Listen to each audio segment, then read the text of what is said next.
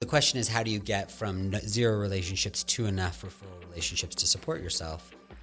And you can take out a huge loan, you can get a day job and build the relationships while you're working for somebody else, or you can advertise. Like that's what we did. Is we advertised for years and years, and then COVID is what kind of forced us to turn off. Like we shut off our ads. We still thought we were an advertising business.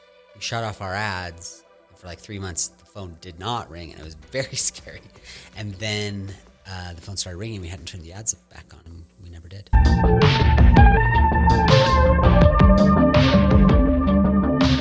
All right, man, we are rolling. Thank you so much, Joshua Barron, our distinguished guest today. He's a longtime friend. I'm so excited you're here with us today. Excited to be here. It's kind of weird, right? Because what I find is I'm in InfoSec, and a lot of our guests are going to be focused on information security or whatever. I mean, we're pretty sure nobody's listening to this yet, so we don't have to really be very careful yet.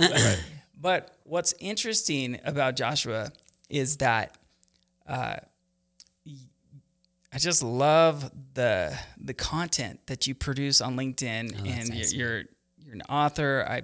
I find myself identifying with a lot of your messages that you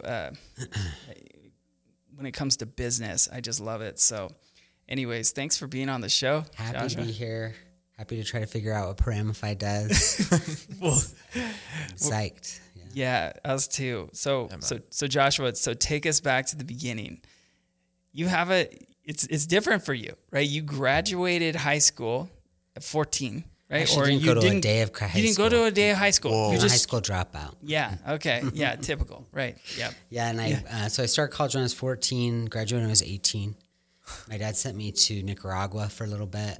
I got bit by a monkey, came back, served a mission in Chile for 2 years, which is where we met. Yep. That's right. And then my mom applied to law school for me while I was in Chile. And I asked her to apply to 10 schools. And BYU is my 10th choice, but she only applied to BYU. And I got in, luckily, thank goodness. And met my wife during law school and kind of went to law school planning not to be a lawyer. Thought I was going to do like real estate it was such a dumb plan. But anyway, ended up practicing law and started my own little law practice in 2009. And so I've been doing criminal defense for the last 14 years.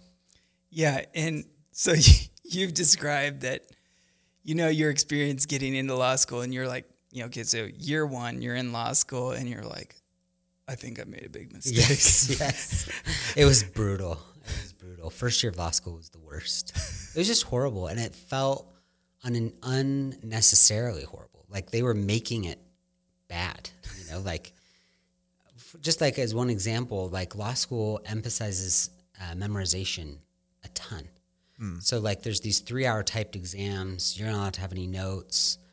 And it's just like not representative of any real world like activity you'd have to do. Like why are we like I haven't intentionally memorized a single thing since law school. Why is that such a big deal, So so it's just weird and painful and like purposely painful. But why do they emphasize that rote memorization? Is there any rhyme or reason you still haven't figured it out? I mean, so there was this guy. This might be totally uninteresting. You're allowed to cut No. This, keep going. Awesome. There's this guy like in the 1870s whose name is Christopher Columbus Langdell. Oh. And if you want to mess up your kids, make their first 2 names Christopher Columbus. Then you spend the rest of your life trying to live up to that. Yeah. He ended up being dean of Harvard Law School, that's a pretty good job. Okay. And he wanted to turn law from being like a trade into being like an academic science. Mm-hmm. And so he created the reporter system, which is like a system where every legal opinion by an appellate court gets published, and then it gets put into these like specific books so that you can cite them really consistently. And his idea was we're going to use a scientific process to discover what the law is, that these judges are making in these appellate opinions.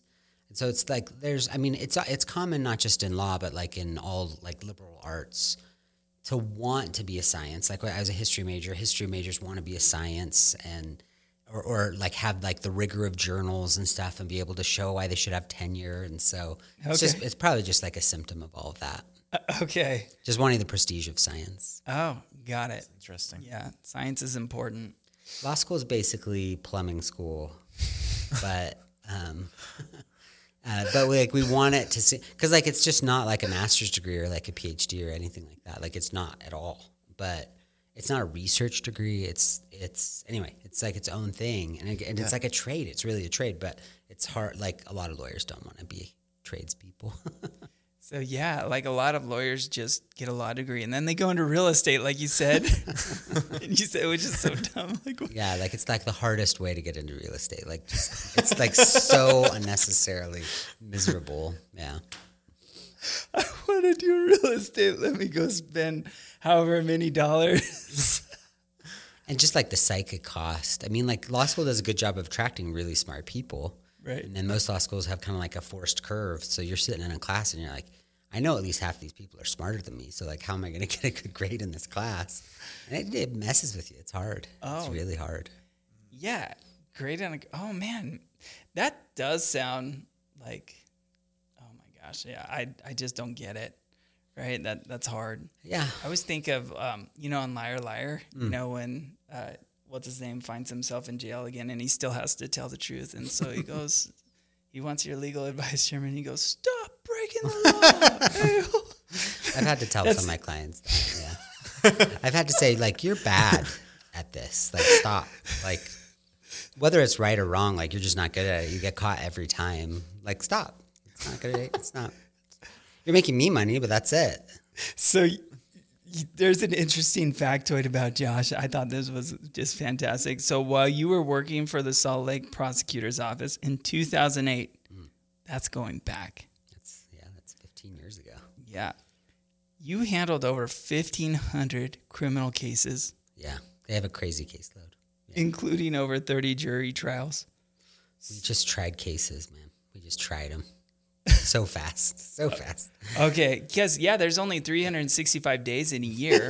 Yeah, true. So that's like true. Multiple. Yeah. That's a ton. Yeah, they give you huge stacks of cases. And my kind of policy was, like the defense attorneys could kind of write their offer, like just, it had to be like in a range, but I didn't really care. But I'd have like 2 files on my desk where I'd be like, that's a bad dude, and I want him to go to jail. It's almost always a dude, too. Okay. There's not that many. I mean, there are some female criminals, but proportionally way fewer. Yeah. They tend not to be doing the really bad stuff. But yeah, they only have Class B and Class C misdemeanors, some Class A misdemeanors. And so it wasn't like bank robbers or anything like that, but it'd be like domestic violence stuff that I was just like, Like, really hard stuff. How did you navigate like juggling that many cases? Again, like you can't do them all, really. Like now I probably have like 60 or 70 cases at a time, where then I had hundreds of cases at any one time. And you just can't know very much about most of them. So you have to kind of pick your battles, pick which ones matter. And you were never going back to like, okay, what did I memorize in law school? You were just Almost using never. your brain. I was just using my brain and looking stuff up when I needed to. Okay. That's awesome. Okay, so that was the beginning of your career. That was pretty close to the beginning. Yeah, I worked for a little bit doing real estate litigation in Park City before that. It was horrible. It was horrible. The first day, like, remember you said, like, I get to law school and I'm like, maybe I made a huge mistake. Like, yeah. Joe Bluth, Arrested Development, sat down my first day at my desk and I was like, I made a huge mistake. It was bad. And it was bad the whole time I was there. And then I got away to the prosecutor's office and it was like escaping. It was just, it was such a better job. It was just totally different. What was the huge difference between the two? So I've been studying this thing called self-determination theory lately. And self-determination theory just like has some unintuitive ideas about what we will like and what we won't. So like a lot of times, like if I'm not liking my job, my intuition will be, well, maybe if I made more money, I'll like my job more. And it's just like not true. Like if you're not making enough money to pay your bills, you need to make more money, or you won't enjoy a job that's not meeting your needs. But once you do, if you double your salary again, it actually won't impact your happiness that much. And so self-determination theory says once your needs are met, then you need to focus on competence, connection, and autonomy. Mm-hmm. So if you're being micromanaged, you're not going to be happy. Nope. If you're not connected to the people you're working with and the people you're working for, you're not going to be happy. And if you're bad at it, you're not going to be happy. And at that firm, it was all three. I was being micromanaged. I was terrible at it. And I didn't feel connected to my coworkers or my clients. So yeah, it was just like it was not an environment where a person could be happy. Right. I see. Yeah. I've said that same thing about when you hire somebody, you need those three things. Yeah. Absolutely. Yeah. Right? And if you do, it's like, oh yeah, no big deal. Yeah. You can do like hard stuff. Yeah. Yeah. You can do hard stuff if you've got those three things. Oh my gosh. There's so much that can go wrong, and everything does go wrong, is my experience. Everything that can go wrong will go wrong. And so it's good to have that kind of motivating thing to listen to. So it's just kind of more like faith promoting, I would say. But like I like that podcast, but I've listened to quite a few, and they every now and again there's a good one right, that comes in.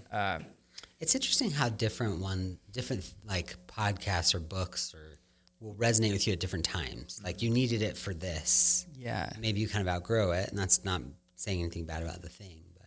Right. That's a great point. Yeah, because before I would listen to investment podcasts all the time for years, right? And so I listened to everything about, options and, to deep dives on certain investment ideas. And ultimately, you're right. It's whatever you're interested in. For a while, I listened to security podcasts. Oh, yeah. And, now you're making one. Yeah. It's not at the quality of those. But again, anyway. It's just like, oh man, I think in security, we tend to have this, it's usually very cynical, because security professionals, they know something that most people don't know. And also most people don't care to know about. Yeah. Right? So it's like, why should I care? And also, typically, they don't do a really good job at explaining why someone should care. They just say, you're an idiot. They just kind of, that's the tendency. And so I think that kind of comes out in a lot of the podcasts that I listened to for a while. And so I'm like, I don't know. And I started thinking that way. You take a step back. It's just like, no, it's just what you care about isn't that important to anyone else. No one cares about it. And then we get into so why don't they care about it? Oh yeah, because there's no real pain that they experience. Right. If there is a security vulnerability that's a big deal, the security people are going to be freaking out. They're going to be like, do you realize what this means? And usually it's just an extreme view, and it's taken that way. And so it's super important that you make risk management relatable to people. And so I don't know. I've listened to a lot of different podcasts, but the one that I listen to still, let's see, what's the one that I'm listening to right now? Oh, yeah. Okay, cool. Yeah. Okay, great. What am I listening to? What are you listening to? I was listening to Malcolm Gladwell's podcast about guns right now. Oh, interesting. Sick. Yeah. The first couple of episodes were a little bit rough for me. Okay. I just felt like he wasn't asking hard enough questions. But I just listened to the third episode, and it was actually pretty interesting and insightful. So I'm like, okay, maybe we're warming up to the topic. So I usually I just love Malcolm Gladwell so much that I'll kind of listen to him talk about. He's amazing. He can read the phone book to me for all I care. But this one, it was hard, but now I'm liking it. I listened to a sports podcast, Bill Simmons' podcast. Sweet. But my favorite, although I only come in for the guests that I know, is Pete Holmes' show. It's called You Made It Weird with Pete Holmes. He does like these 3-hour interviews with celebrities usually, or comedians, and he kind of spends like a third of the time on work, a third of the time on like relationships, love, and then the last part is like, what is all this? Like where did we come from? Like what is like what happens when we die? Have you ever seen a ghost? And it's been really cool because like as missionaries, when people try to talk to me about that stuff, I just like turned off my listening, and I was just looking for a way to like jump in and like invite them to be baptized or something like that. Okay. Like, and so like I just wasn't hearing it. And what's nice about a podcast is you just can't interrupt. You can pause it, but you can't interrupt. They're not gonna, so like I had to like kind of sit with their answers and listen to them. And it's been really just like, it's just opened me up to like, there's lots of ways to think about this. And, they seem very sincere. So like before I might have rejected certain answers, have been like, nobody actually believes that. But people come on and like, I don't know why you would lie on the 3rd hour of Pete Holmes' podcast, And so whether it's like the guy from Penn and Teller or Judd Apatow or, Nate Bargatze or, like the guy from that 70s show, Topher Grace. Okay. This amazing answer about all that stuff where he was like, he did a production of Our Town, I think. And there's this part at the end where people are like dead and they're reflecting on their lives or something. And it just like, it really moved me that he, like the way he articulated just like this, that's kind of how I see the afterlife. And I was like, again, like I don't have to necessarily agree with all the specifics, but there was some truth in there, Awesome. I don't know where it was, but it was in there somewhere. But Yeah. Maybe that's not appropriate for an InfoSec podcast. But that's beautiful, man. We don't even, we just call it the Paramified podcast. So whatever happens. I've listened, my buddy, Alan Draper, right? He has a pretty cool podcast. Does he really? Yeah, it's called Business Growth Pod. Yeah. That's good. I'm going to have to check that out. Alan's awesome. Love that guy. I listen to Tim Ferriss' show sometimes. He has really good guests. Yeah, he has awesome guests, and sometimes it's just like, oh my gosh, this is amazing, right? He did an interview with Rick Rubin that blew my mind. And no offense to Tim, like he asks the worst questions.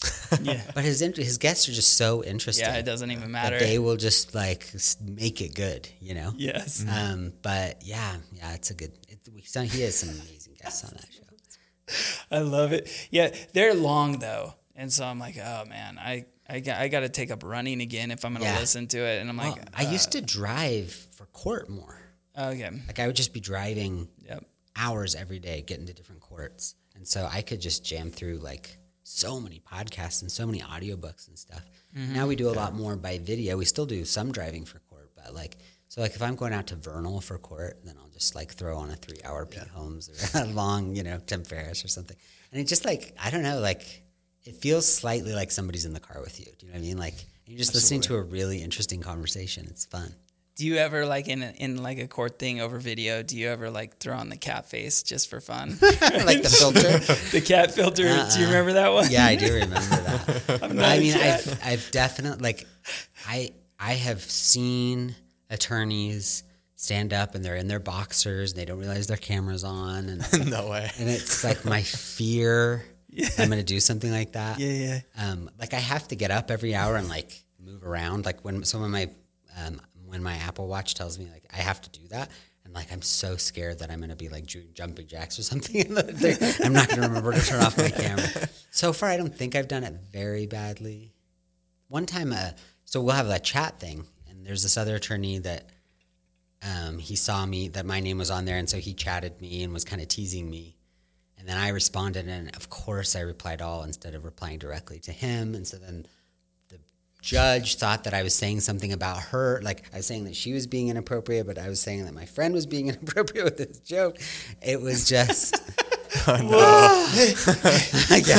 Your Honor, I assure you, I didn't think you'd see that. Yeah. That's great. Okay, so... Let's focus real quick. So this whole concept of pivoting when you've made a big mistake, like from a career perspective, what advice do you give to people who are going to inevitably end up in that same situation? Everybody's going to make a decision that's a long one, a big investment, and then they're going to get to it like, great. That's it. I mean, it's over. Yeah. So how do we navigate that? So Cal Newport wrote a book called So Good They Can't Ignore You. And that's kind of what turned me on to self-determination theory. So Steve Martin didn't coin that? So Good They Can't Ignore You? Yeah. I don't know that. Although I'm on a Steve Martin kick. Did you listen to that new audiobook you did? No, but I want to now. It's good. Okay. It's fun. It's on the list. Okay. So good. So Cal Newport, so good they can't ignore you. He's like passionately against follow your passion. Yes. Okay, this is my Interesting. Yeah. Yes. So so he's the one who kind of turned me on to self-determination theory. And so like going back to that, if you're on a career path and you're not competent at it and you don't think you can become competent, and you're not connected and you don't think you can become connected, and you're not autonomous and you don't think you can become autonomous, you've got to get out. Yeah. Like there's no, but usually it's not the career's fault. Usually it's where you are in it. Mm-hmm. So if you went to medical school and you're working for a micromanaging doctor who isn't teaching you anything and doesn't know your last name, it doesn't necessarily mean you need to leave medicine, but you shouldn't work for that doctor anymore, you know? Yeah. So I was at my first job and I didn't have the vocabulary to say that, but like the same thing that was glaringly obvious was that I was bad at what I was trying to do and that at this firm I wasn't going to get better. Mm-hmm. And nobody wants to do something and be bad at it. Right. And so I had to, so my idea was I'm just going to try the most different kind of law that I can. Like this sucks. And so I applied to be a criminal prosecutor, and when I got the job, it was like seriously, it felt like I was getting like a lifeline in the ocean. I was like, oh, thank goodness I don't have to work there anymore. Yeah. And it ended up not, I was only there for a year, but I had some natural talent for it, but I also felt like this is an environment where other attorneys are going to give me feedback. I'm gonna learn. I'm gonna get better while I'm here. It was like a really good team environment a lot of the time, and people kind of left me alone most of the time. So like it had those ingredients, and then once I kind of got a level of competence, then I could decide, okay, where do I want to use this competence versus the other place where I was just gonna. I could see myself being here in 10 years and making the same mistakes and having the same frustration and the same micromanagement. So that's kind of how I would think about it is where can you be competent? Like if you just have no capacity for what you're doing, you got to change professions. Yep. But there's enough variety in each profession that there's probably a way. Like there's probably a place for you. You just got to find it and have those three ingredients. That makes a ton of sense. So for me, I think that what I focused on was like, I had to get at least kind of competent at my job. Otherwise I'd get fired. Right. And I focused on, for me, it was where's the pain? Yeah. And focusing like on how do we make this better for other people? Yeah. Right. This is so bad. Right. It's not going to get any better. Right. Unless somebody does something about it. Maybe I could do something about it. And so you get kind of passionate about solving that thing. Right. And then you got the passion. Right. You got that passion thing, the whole hedgehog principle. Yeah. Of, Get deep on it. Yeah. So you can go, okay, well, I know about that thing and I can solve for that. And it's a pain that everybody has. So people will pay me. Right. People will pay me. Right. To address that pain. And then finally, what's the other aspect of it, right? They'll pay me and I'm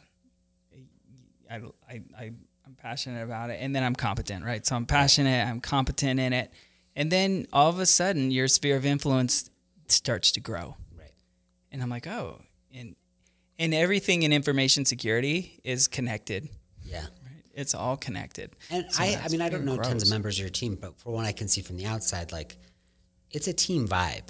Totally, there's a connection there, right? And so like if you like your team, you can kind of play any sport. But if you don't like your team, like you can be the most skilled person, but it's just going to be miserable. Yeah. So that makes sense. All right. So cool. Absolutely. Passion. All right. Josh, you wrote a book recently. When did you decide you were going to write a book? How many books have you written? I have written 3 books. Okay. But it's maybe a little unfair to call them books because they're so short. That's all right. They're like longer pamphlets. Okay. And they're like, it's so interesting. I don't know. Like, you should definitely not read my book. Is not like so. That was gonna be my next question. So why should we read it? You should not.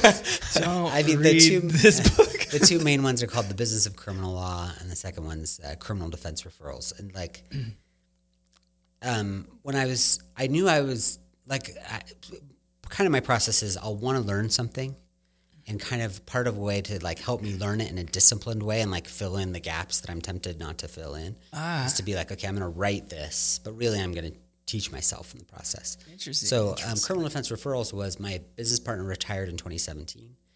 And we were a fully advertising business at the time. Like 95% of our cases came through ads. But when I looked at other attorneys whose practices I wanted, they were always referral based. And that felt like a really scary transition to switch from referrals to referrals from advertising. Why did you want what they had? They just seemed less, one of them I was close enough to that I was like, hey, can I ask you some really personal business questions?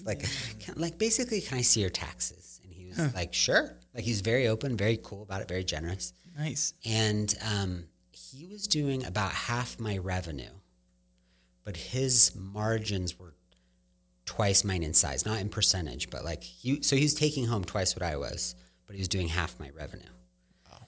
And the other attorney that was kind of my template in this, he wasn't even doing criminal law, but he just seemed like he wasn't as hurried as I was. His schedule wasn't as packed. He didn't seem, I was just running from court to court trying to get all these cases done. Got it. And, because, I was functionally kind of like a solo attorney, but I was spending like $35,000 a month on Google ads, which means I've got to do $30,000 to $35,000 worth of legal work before I can like start paying my rent and paying my salary. It's a lot of ads. It's a lot of ads. Yeah, right? That's a lot of ads. And you guys are a big company. I bet you guys spend no way more than that. But, no. But it was like this anxiety, and whenever Google would make an adjustment to the algorithm, like we would know it the next day, not because they told us, but because we could tell. And it felt like it was like we were risking our whole company on mastering Google Ads. Like if we got a step behind in Google Ads, we were out of business. So it just felt like there was no moat, and that I was just sick of paying Google. Yeah. They were doing what they promised to do. They were, they did everything and we made a lot of money off of Google, but sure. I just didn't want to be, there's that principle, like if you have one huge client, you don't have a client, you have a boss. Like Google was my boss. Like I had lots of little clients, but Google, like if they made a change to that, I had to immediately change my behavior. Yep. So I just wanted to have a little bit more independence than that. Got it. So without spoiling too much of your book, like how did you transition from that, like from utilizing Google Ads to referrals? Like, yeah, so one thing that I had to learn, like when you do Google Ads, you put money into Google Ads and you get calls almost immediately, almost instantly. But with referral relationships, the analogy I use in the book is that it's sort of like sometimes, like every now and then I'll see a question that's like, if you needed a referral today to pay your rent, what would you do? And why aren't you doing that right now anyway? And I just hate that question. I think it's the wrong question because I think the analogy is like, it would be like if you said, what kind of corn could you plant today and then eat tonight? Like you just can't. There's not a type of corn. There's no corn that does that. There's no corn. And so like if you go and desperately start shaking all of your relationships for a referral today, you're basically going to destroy those relationships. Right. It probably won't even lead to a referral. It's just, they're it's just going to make them mad. And so like what we had to do was we had to not look for that immediate payoff. We had to just build relationships in a sincere, non-transactional way, and then once you hit this like little tipping point, then it has all this momentum of its own. But you have to bridge that gap, and so ads were really nice for us in accidentally and then intentionally, building enough relationships that we could get over that gap. So like if somebody graduated from law school and said, I'm going to start day one. I'm not going to work for anybody. I'm just going to start my law practice and I'm going to do all referrals. I'd be like, you will be out of business in 3 months. Like you don't have any relationships. Yeah. So the question is, how do you get from 0 relationships to enough referral relationships to support yourself? And, you can take out a huge loan. You can get a day job and build the relationships while you're working for somebody else, or you can advertise. Like that's what we did is we advertised for years and years. And then COVID is what kind of forced us to turn off. Like we shut off our ads. We still thought we were an advertising business. We shut off our ads, and for like 3 months, the phone did not ring, and it was very scary. And then the phone started ringing. We hadn't turned the ads back on. We never did. And so you became a referral business. Yeah. That's awesome. So you mentioned 3 things. So the first thing you said is identify referral activities you actually enjoy. Okay. So I think I know some of those, what those are for you, right? Yeah, tell us about that. Yeah, I mean, it doesn't even have to be activities. It could be an activity. Like figure out, so like a single thing even. A single thing, like, and give yourself permission to just do more of it. Like something for me, like, so lunch is my jam. I love lunch. Yeah. And I would always feel guilty for going on these lunches because I'll go, a lot of times I won't schedule anything after the lunch, and I feel bad for, like, I try to be really, like, upfront with the person I'm going to lunch with, like, I'm not going to be offended. We could do 30 minutes, like, and one time I went to lunch with a really good friend, and, we got there at noon, and it was, like, 4:30. My wife was like, where are you? Like, I love it if my lunch meeting goes all the way to dinner. Like, I love that, so. It's the best day. I love it. Yeah. And so I'd feel really guilty when I did that because I'd think, well, I could have been at my desk working on that case, and that's true. I mean, there is a trade-off there, but like, I realized eventually, like, the best thing I could do for my business is to build those relationships. Mm-hmm. So like, if I just went to lunch with that person the week before, that might be just me indulging myself. Yep. But if it's like a really important relationship, there's almost not an amount of time that I could spend with them that would be too much. Like, this is, and so I didn't think of it as work until recently. I was like, oh, I need to have like a goal to do a certain number of lunches, but I enjoy it so much that it's like, I just want to go to lunch. Right. So I think sometimes, like, my dad is a very different networker than I am. My grandfather's totally different from both of us. Okay. And I, for a lot of my life, was kind of like, man, something's wrong with me. I'm not like my dad. I'm not like my grandfather. But like, there's no need. Like, we already have my dad, and we already have my, yeah. And so, so I kind of like the love languages as kind of a blue, like, I honestly have never read it, but like, I've read like the little summaries that come with like surveys and stuff. And like, but I think it's helpful to kind of inventory, what do you like? Like, do you prefer, like, if you're not acts of service, if you're words of affirmation person, write thank you notes. Write thank you notes. Like, give yourself permission to do that.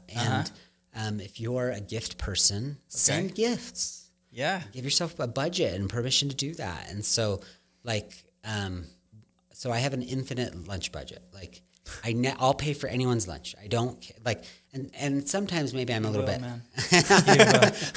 Sometimes it might be like tacky because like I keep paying it, but like, I don't want the other person. No problem. He's got Denny's is in the budget. Yeah, but we both like Denny's.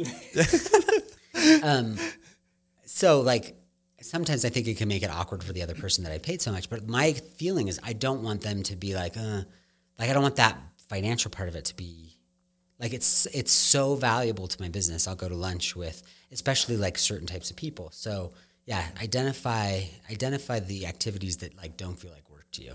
Got it.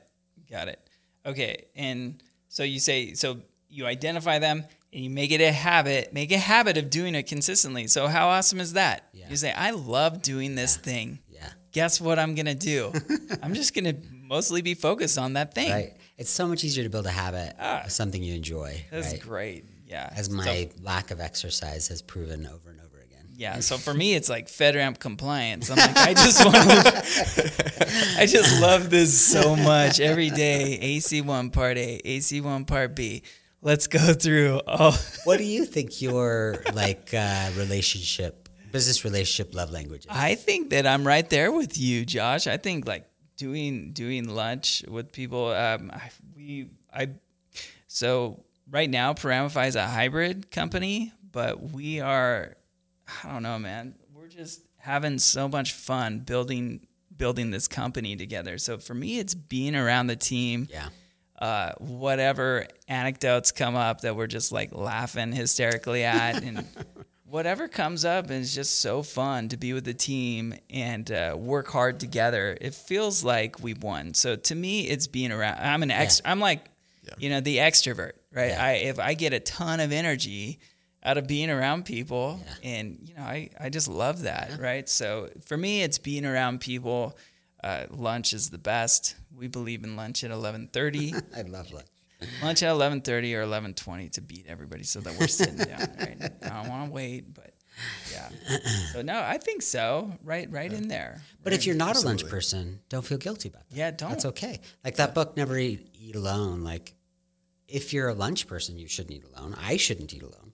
But if you're an acts of service person, you're gonna be antsy at lunch thinking about all the service you could be doing for that person. The only thing I really like to do alone is surfing because I'm so bad at it and I don't want anyone to see me. Right? It's the one thing that I really thought, since I was little, I always thought surfers were so cool. Yeah. And so when I finally got surfing, I'm like, oh, this is awesome, but I'm still a little self-conscious. I'm like, oh, here's the thing that I aspire to be. It's a good surfer. But anyway, I don't know. What about you, Keaton? What's your go? I mean, probably, like lunch or maybe even lunch is like a go-to. That's a classic one to go to, but maybe even, honestly, like climbing music. gym or Cool. music or Josh plays like too. He plays guitar. Really? Yeah. So I play guitar. That's actually a great thing to do. Yeah. It's like the thing I do when I'm not supposed, I go to that, all the time when I know I have something else to do. Right. I'm like, you know what? I don't want to do this. I want to play guitar. I've got this trial coming up and I've got to, read the reports again. And so like the way I bribed myself today was like 20 minutes of reports, 5 minutes of guitar. That's awesome. That's awesome, man. Yeah. I don't know if my office mates love it, but. Yeah, it depends on the song, right? Yeah. So that's awesome. Okay. So you'll jam in your office. Yeah. That's so cool, man. Again, it probably bugs them. I'll probably have to stop that. Well, hey. Yeah, I already know that I'm offending a lot of people all day long. So I try to be nice when I can be. Okay. So you said, so we're gonna find what we love to do in terms of getting referrals. So and the focus is building a relationship. Yeah. A real, genuine relationship. My personal jam is I never ask for a referral. Yeah. Do you know what I mean? Like, because that would ruin a lunch. Yeah. Like I go to lunch with someone and we're winding up and I'm paying the bill and I'm like, hey, by the way. Yeah. So yeah. You're right. Right. You're just like peeing in the Cheerios, man. That's right. If you do that, that's so wise. Yeah. I felt like most of my deals that I did in the very beginning, starting Paramify, I literally was like, even the first one, I was like, no, like I don't want to do that. Yeah. Go to someone else. And it was the only kind of referral I will ask for is if you know somebody that I want to go to lunch with, I might ask for an introduction. Oh. But I wouldn't say, hey, I need you to send me 3 more criminal cases now. Interesting. No, I would never do that. Yeah. It is, but it is interesting that you said that you do definitely need to build that base first. So at the first I used to say, I never spent $1 on marketing or sales. And isn't that so great? Yeah. And not when we're trying to scale. Right. It's, at some point, yeah. Right. Okay, so the third thing you said, without being desperate or asking for anything in return. So that's what you just said. That's brilliant, right? So there's no strings attached, and it's just win, and you get to have fun. And so the only string is that if I'm picking, so like I only have so many lunches, right? And so if I'm picking to go to lunch with somebody, I'm probably not going to ask like the preschool teacher in my neighborhood to lunch. Yeah. It's like, again, it's not that I don't like them. And if they asked me to lunch, I'd probably go. But it's just like the chances of it being leading to good stuff is just not as high. Okay. So for me, it's other lawyers. Yep. Doesn't have to be criminal defense lawyers. It could be divorce lawyers are great for me. So like if I could pick, like if I have a lunch slot open and I can pick between a divorce lawyer and a preschool teacher, I'm going to pick a divorce lawyer. Okay. All right, man. All right, Josh. Well, you just founded. You're really in your niche. So you just founded. How do I say it? Levo Accounting. Yeah, it's going so bad. That's awesome. I have 0 customers. Yeah. It's so. Why did you create it then? Why did I create it? So I think. so I felt like I saw this need. I thought people hire bookkeepers. How hard can it be to get them to hire me? Yeah. I'm going to be more niche and more focused than anybody else. Yeah. I have 0 customers. 0. Not even yourself? No. I have somebody else do my bookkeeping. All right. We'll check in on Leebook. No. It's but like kind of, so like, I think I have some perfectionist tendencies. Oh, yeah. Where it's challenging for me to start something and not have it to like be a home run. You know, like at least if anybody's going to know about it, like. Got you. But what I've been trying to do more is to be like, I'm going to try this little bookkeeping thing. And really, like, what's the downside? Like, I'm not going to, like, lose my house over this bookkeeping business, you know? Yeah. Or I'm going to, and like, I make a lot of those bets, and some of them are just not going to pay off and be okay with that, you know? So, Got it.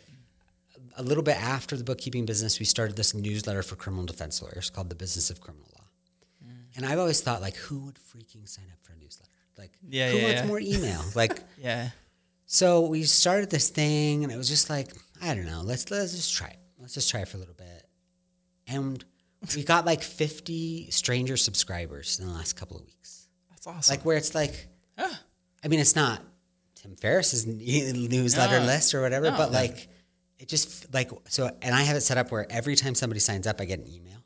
Mm-hmm. I freaking love that when somebody signs up. Yeah, that dopamine. Yeah. Oh So gosh. it's like, I'm going to like push on this door. I'm going to push on this door. I'm going to push on this door. And like, I don't know. The only way to know which one's going to open is to push. Yep. And so far the accounting one has not. Maybe it will later. But it was a small bet. And if it doesn't, that's okay. But the newsletter feels like it, like people are like, yes, I want that. And it like feels really good to make something that people want. What do you think's the difference so far between those? Like, so the Between newsletter, those two? so what is the newsletter? I mean, they're just, I think that no one wants to spend time hiring a bookkeeper. Mm-hmm. And so, like, I think you just have to have way more of a relationship with them than I anticipated. So the newsletter actually might lead to the accounting business taking off, but it might take like a year of being with those people and like kind of showing who I am. Sure. So I don't feel a need to like shut down the accounting thing, but it has no customers right now. 0. Yeah, it's just a great discussion overall. Whatever you're doing, something that's hard. So criminal defense is hard. Not everybody can do it. No one's doing it for fun. Yeah, no one's doing it for fun. Information security is hard. I don't care who you are. No one's doing it for fun. Right. Well, actually, we have someone coming on next week that I think has fun in security. Bryce. I think he legit has fun in security, and I guess there are people. Me, I don't. I have fun making it, suck less. Yes. Yes. And so that's where I have fun.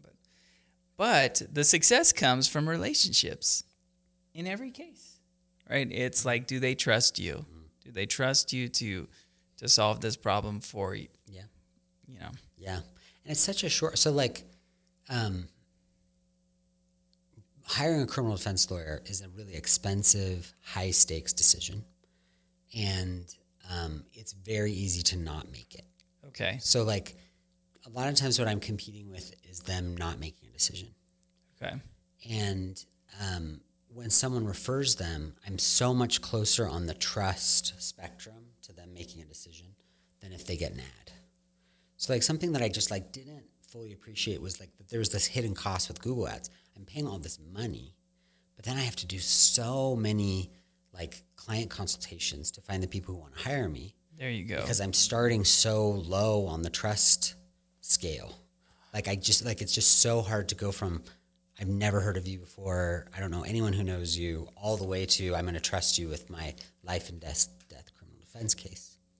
Oh man. So there's so much more friction on the funnel when they're coming in from people who I don't could buy know you. tons and tons of leads, but then I had to process there was just no good way to identify which ones were good and which ones were bad without spending 45 minutes with every single one. Yeah. Versus with the referrals, you have your ideal customers just like Josh says, yeeting themselves into the funnel.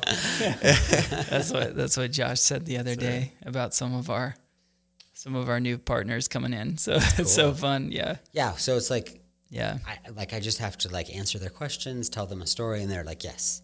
Whereas if somebody has never heard of me before, I've got to like really walk them down that path, and then it's a harder relationship the whole time. Yeah. So Josh, for others that aren't, we're not getting into criminal defense, but if building those referrals, would you say it's those three things that are key? Is there anything else that people need to focus on?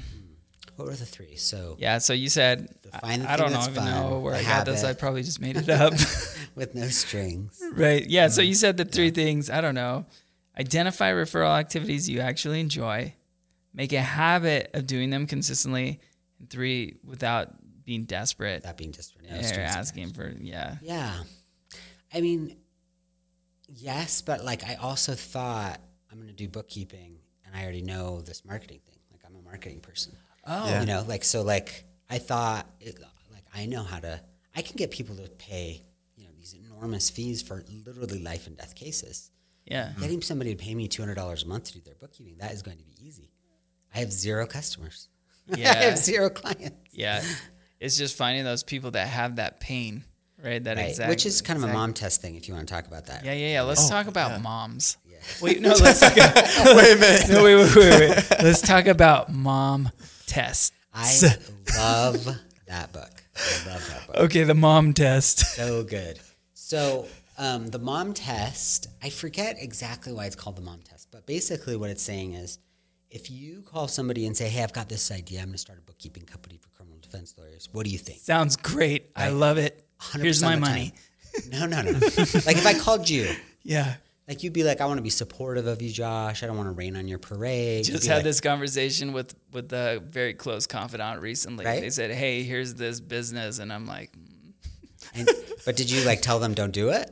I was like, yeah, I actually did. I did kind of say like, I don't know, man. That's okay. So not 100% of the time. Pretty hard. But a lot of the time. But I was supportive ultimately. Right. The person doesn't want to, like, you're all excited about this idea. And they'll be like, yeah, that sounds cool. And so you just got false data. That's right. False. Right. Yeah. It doesn't have, it's at least like null. It's at worst, it's like they told you the opposite of what is true, right? And like, which is super expensive. Super expensive. Yeah. So the idea in the mom test is to ask questions that are likely to get true responses. So instead of calling my criminal defense friend and saying, hey, I'm thinking about starting a criminal defense bookkeeping company. Do you want to work with us? It would be better to call them and say, what are your 3 biggest problems right now? Mm-hmm. And if they say, I hate my bookkeeper, then that's interesting. Vote that business could work. But if they're like, my 3 biggest problems are too many cases, clients don't appreciate me, whatever their 3 are. What about bookkeeping? And it's not in there. You're not in there. Then you're just you have to accept that as data. That this is not something that they. So that's one. So one question is, what are your biggest problems right now? Tell me about your pain. And then another really big question is, why haven't you solved it yet?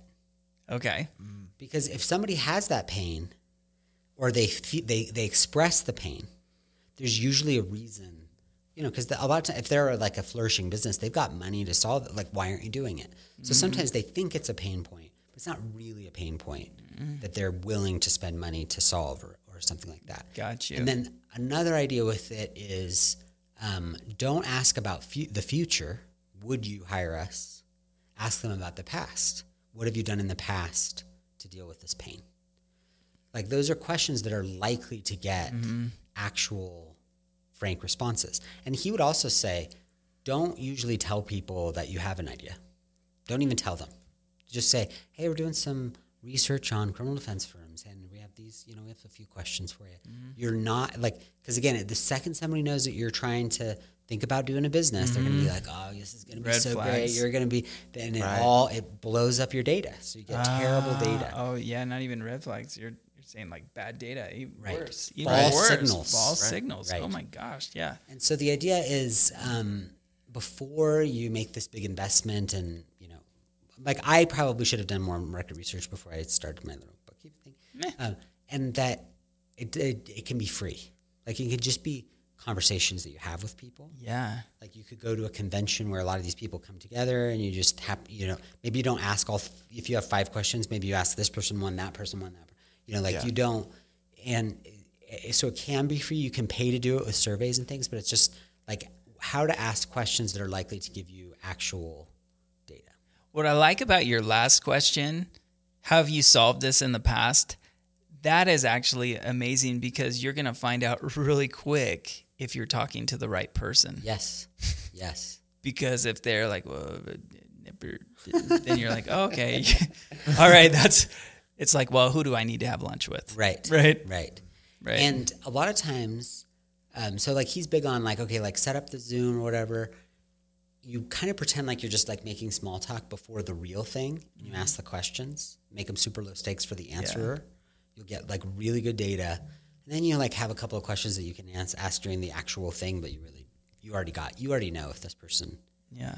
And you can use it as like a way to qualify leads or something like that. You could use a podcast for that or stuff like that. Sure. Are you trying to sell Paramify to me? No, we definitely aren't. But like in its purest form, it's like, is this a business? Yeah.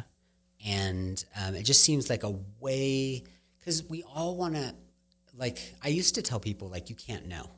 Mm-hmm. You got to start the business and you won't know in advance if it'll work. And that's true. You will never know. But you can narrow it a little bit.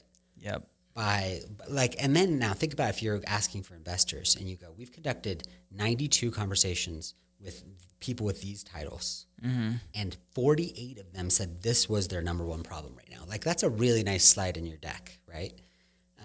Versus, I don't know, we really think like people spend a bunch of money on this. Yeah. It's so crazy how much money gets thrown at problems or at technology that's looking for a problem to be solved. Right. It's crazy. Here we are, 2023, and we're doing it at an amazing clip. And the book doesn't talk about it, but SurveyMonkey is so freaking good for this. Yeah. Because you just pay it money and it finds you the right people, gives them a short survey. It's amazing. Let's do it. Let's do it, Adam. Are you listening? Adam Johnson. One of my friends is using it to test trial theories. Huh. He had a car accident case, and I didn't know that you can put a video into a SurveyMonkey survey.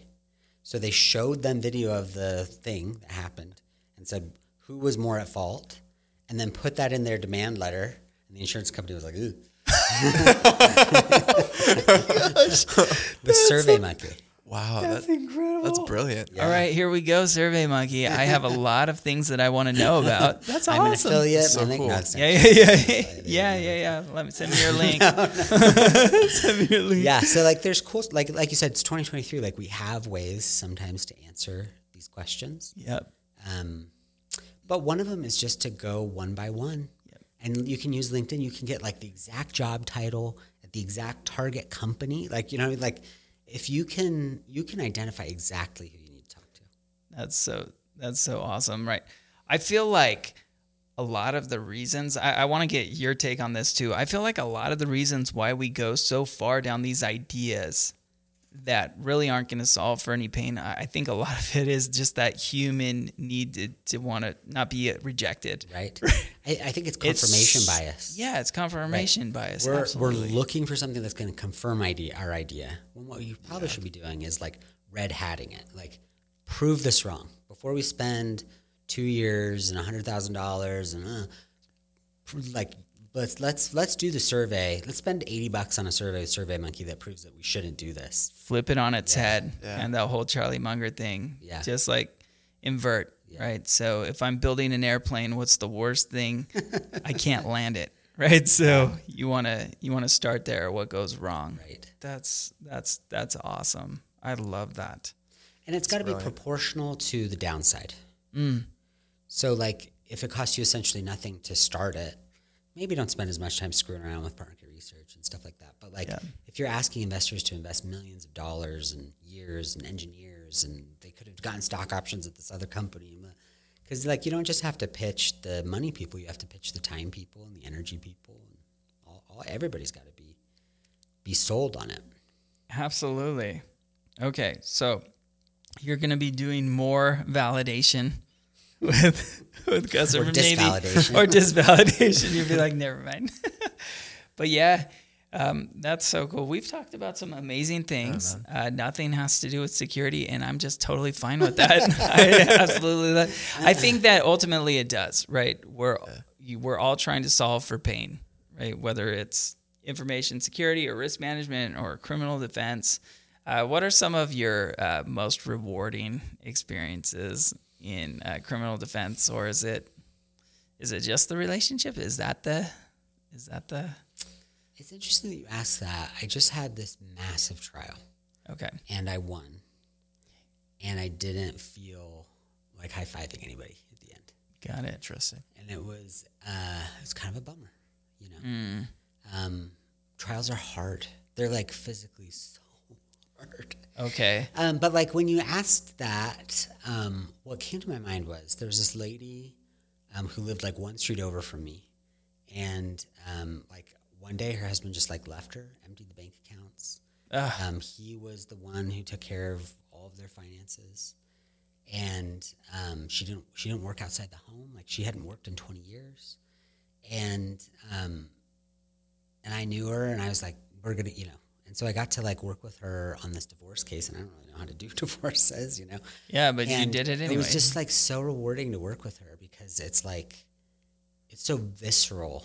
Like I get to see the impact of this case. Yeah. Where a lot of times, like if I win that guy's case, like I mean, if he called me, I would take his call, but like he probably doesn't ever want to talk to me again. Like that was a really bad chapter in his life. He doesn't necessarily want to relive it all the time. Yeah. So there's something really cool when you can like see it like impacting somebody's life, like whatever you're doing. I think that's that competence part, like feeling like I know how to do this. I'm good at this, and it's helping people, and then feeling connected to them. Some of my clients, I don't, you know, partly to have enough distance to be able to like not throw up when I'm going in to defend them, and they're facing like a 15 to life charge. Like I have a little bit of distance from them. Like we don't go to dinner. We don't, you know, like I'm going to defend them and I'm going to know their case. But in this case, you know, it was somebody I already knew before the case started. And so it just felt really good to do. That's awesome. Being a force for good. Yeah. Is what we ultimately want. Such a braggy question. Sorry. Right. Yeah, no, hey, that's awesome. Yeah. Hey, absolutely. I mean, you want to make a difference. It's really sometimes in business, everything tends to be really superficial. But if you can make life better for people. Yeah. I wonder if that's a modern thing too, where we're doing more remote. And so like, I wonder if sometimes the impact of our work is a little bit more remote too. Like, you know, you're not spending as much time next to your team or, you know, with your clients and customers. You're doing more of it over distance. And there's a lot of transaction costs that saves, but is a little bit different. Like, and maybe we haven't totally appreciated how it's different. Yeah. Yeah, I don't know. I really love in person, man. Isn't it great? I love in person. Whenever I can have it, you know, that's what I want. I don't know. We'll see how it goes over the next bit, but yeah. Well, Josh, thanks so much, my friend, for coming on the Paramify podcast. So fun. Yeah. I'm Again, glad. like, I don't know how this is going to help anybody with InfoSec. No. I don't think so, but I just love your vibe. I love your content. To me, it's so niche what you talk about, but ultimately I find myself relating to it. That's cool. So that's cool. Yeah. It's I mean, like that might be like a slight lesson too, that like, so I was writing this book about referrals, and I thought about writing it to solo and small firm lawyers. But then I found that like I had to like qualify like every paragraph. Like I had to be like, well, this is how this works for this kind of thing, and this is how it works for that. And so I was like, I really know a lot about criminal defense lawyers, so I'm just going to write it for criminal defense lawyers. If people want to read it and figure out how it applies to their thing, they're welcome to, but like they don't have to, you know. Yeah. So like there's like a lot of power in saying like, and being like really specific about who you're trying to help, who it's for. Yeah. Well, I think when you read a lot, like you read and then you share your insights. I mean, what was that book you recommended? Magic of Moments? Or Power of Moments. The Power of Moments. Yeah. That's a good one. Yeah, I love that. So good. I loved it. The popsicle. My wife and 4 of my kids are at Disneyland right now, and I'm sure that they're learning a lot about marketing while they're there. Yeah. It's so funny, right? Because your wife is with your 4 kids, right? And she's probably like, No. She loves picked it. the 4. Okay, she picked. Because we have 4. like a million kids. So That's right. You do have a lot of kids, man. Yeah. So Yeah, I 4. was like, Why don't we just have no kids? That's what the discussion was. I was like, as long as I don't have to go, have fun. Cheers. Disneyland. I always find myself just identifying with Jim Gaffigan. Like, now I know why Dad was always so mad. Parenting looked so easy when I was a teenager. I was just like, your parents must have been awesome. no, but I was just like, just like, let us do our thing. What's the big deal? And now I'm like, oh my God. So I'm home with 2 of my teenage daughters, and they're really great to be around, but like, my wife's not around, and so they're like leaving like yogurt bowls in the family room, and there's like flies circling, and I'm like, we're living in squalor. Why are we? And they're like, just let us do our thing. And Just let us do our thing. if you let teenagers do their thing, they will die. They like. Oh my gosh, yeah. Well, my kids, because I've been entrepreneur mode for 4 years now, as I've been kind of building this, and I didn't expect it to take this. I expected to be further along than we are right now, honestly. As I did with my bookkeeping. Yeah, I'm like, I thought we'd be further along, and we are far along, but man, yeah, being a parent and entrepreneur is, man, that's a serious challenge, but yes, it's, oh my gosh, parenting, man. Magic of moments, though. Here we are. That's my ADHD kicking in. We're just going place to place, That's man. what's cool. All The other right. book that's like, I don't know why I want to tell you about. me. I'm sorry if you yeah. need to. No, dude, let's keep going. I read this book, Alchemy, by Rory Sutherland. Not The Alchemist. No, Alchemy. great book too, by the way. I love The Alchemist. Yeah. But there's this book, Alchemy. Okay. Rory Sutherland was a big ad executive at Ogilvy, which is a big Nike type advertising company. Okay. And his question is how could you solve people's problems in a more creative way instead of spending all the effort to do it the hardest way possible. That feels like what my go-to is. I'm like, let's think of the most complicated way to solve this. It's that, the meme of the guy with all the papers everywhere. Yeah. Great. That's me. Yeah, that's totally me, man. Yeah. Okay. The Keep engineer's going. impulse. No, that was. Yeah. That. He has a thought. Rory Sutherland. Okay. Buy him with one credit. Yeah, I think he reads it. It's a pretty dang good one. He's like, no one can resist opening a FedEx. So if you send a cold email to some person, they're not going to, who's this person? Archive, right? Deleted. You send a FedEx to that same person. Yes. Yeah. They cannot resist opening it. And your assistant, if somebody's opening your mail, will be too scared to throw it away without giving it to you because it costs the person $12 to send it. So his point is I that totally get it. the cost of sending the message is a message about the importance of it to the receiver. So instead of saying, what's the cheapest way we could contact these people? Email. Yeah. If you said, what's a slightly more expensive way that would signal to them that? So this guy that I am kind of friends with on LinkedIn, recently a guy paid him a penny on PayPal and then put a big message on the description of the thing that he was buying. I thought a penny was a little bit audacious, maybe throw in $1 there or something like that. But I don't know. What's probably a little bit different about your business is there are a relatively small number of decision makers who are pretty hard to access. Yep. But if you sent them each a personalized message and spent $12 to put it in a FedEx envelope, yeah, it'd be hard for them to not open it. They may not respond to it, but they will at least, you'd be basically guaranteeing that they would open it. Yep. The last 83B, the last thing I sent on FedEx was the 83B. Oh, yeah. With for our stock, right? Oh, yeah. He's saying for the IRS, right? And I think I sent it to the wrong IRS. Yeah. I sent it to the wrong one. We're gonna go with it though, because Anyway, sorry, that was a random book recommendation that came to my brain, but we can end if you're. No, we totally can. Thank you so much for your time, Josh. This was awesome. Keith, anything else, man? Yeah, no, this was great, man. I do have just one question that's been eating at me. Please. Yeah. So how in the world did you navigate college as a 14-year-old all the way to 18. Like, what was that like? People who knew me when I was like 14, 15 in college, they were like, you're the kid who wears sweatpants every day. Because I had like PE credits that I had to have. And I was like, I don't want to change with all these old people. So I would just wear my PE clothes all the time. And that was fun. It was Claremont, right? I grew up in Claremont. We lived in Claremont. I went to Glendora, Citrus College in Glendora, and then Cal Poly Pomona in Pomona. Yeah. Got you. Yeah. That's right next to the Twin Pines Mall, isn't it? In the Twin Pines, like the Back to the Future. You know, it wasn't Back to the Future. I forget which. Did they film it there? Wait. I think maybe I'm thinking of Azusa Pacific. Or you might be thinking of Bill and Ted, because the Circle K and San Diego. Oh, no. I know that, like Glendora, yeah. Yeah. Strange things afoot at the Circle K. Strange things there are afoot at the Circle K, yeah. We used to always go to, what is that, Raging Waters? It's Raging Waters. Yeah, I used to always go there. Did you grow up in Southern California? I did. Yep. Ontario, Chino. Nice. Yeah. Oh, yeah.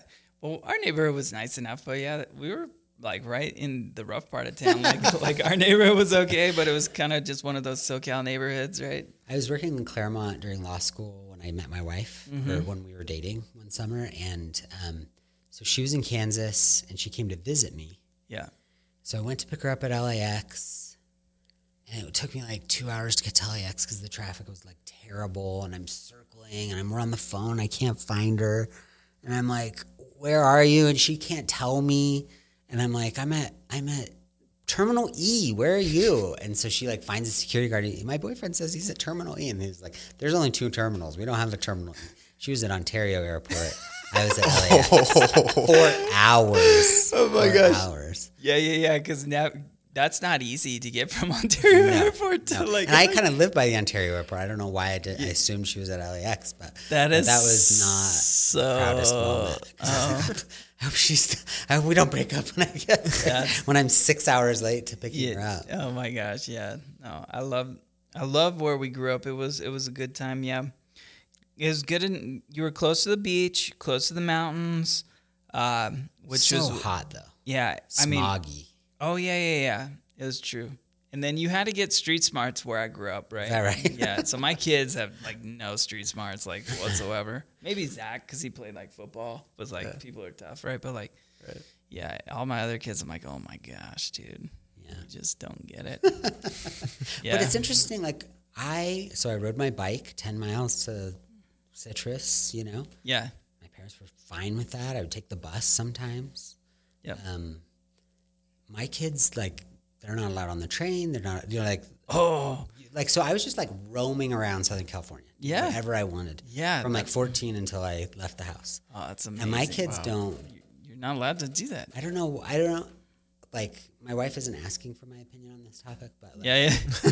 But I don't know that I would still, I don't think it's more dangerous now than it was then. I wonder why we switched that. Yeah. It's just that we think that, I don't know what it is, man. I think we just think that we know better. Yeah, but there's so many times I could have ended up in jail or like, dead or whatever. But yeah, that's kind of how it was. We did whatever we wanted. And I had my brother and sister were both like really well behaved and did really like my sister was like valedictorian and my brother was also like genius and like super smart. And so I was like a surfer kid and I like did not care about school, right? And so my parents gave me all sorts of leeway. So I guess I got to thank my sister for giving me all the autonomy that I had. But yeah. I took History of Rock and Roll one summer. Okay. Which was an amazing class. Oh. It was harder than it sounds. I bet. And so then I was taking the bus. So, it's 10 miles and then I was taking the bus back and me and like 15 people were waiting for this bus and it just like didn't come. What? For like this one didn't come and after that didn't come. It turned out that there was like a marathon or something and so they didn't post a note. So like it was kind of like Breakfast Club where like me and these like we learned everybody's backstory. It was like a bottle episode. Because we were just like so bored. It was like before like headphones and like we just had to like we're just sitting. It was so hot and we're just like roasting at this bus stop like all day waiting for this bus that never came. And that was just like my life. It was just like figuring out the bus and like, oh, I took the wrong bus. Well, yeah, I don't know what to tell you. Figure it out. Pick the wrong degree. Shoot, just figure it out. Figure it out. That's awesome. All right, man. We totally went over, man. Yeah, sorry. That's my bad. No. You tried to end. No. I'm sorry. Awesome. No, I love it. Let's keep going. So this last part would just be like apropos of nothing, right? But it's still awesome, right? I love it. Okay, man. Anyways, thanks so much, man.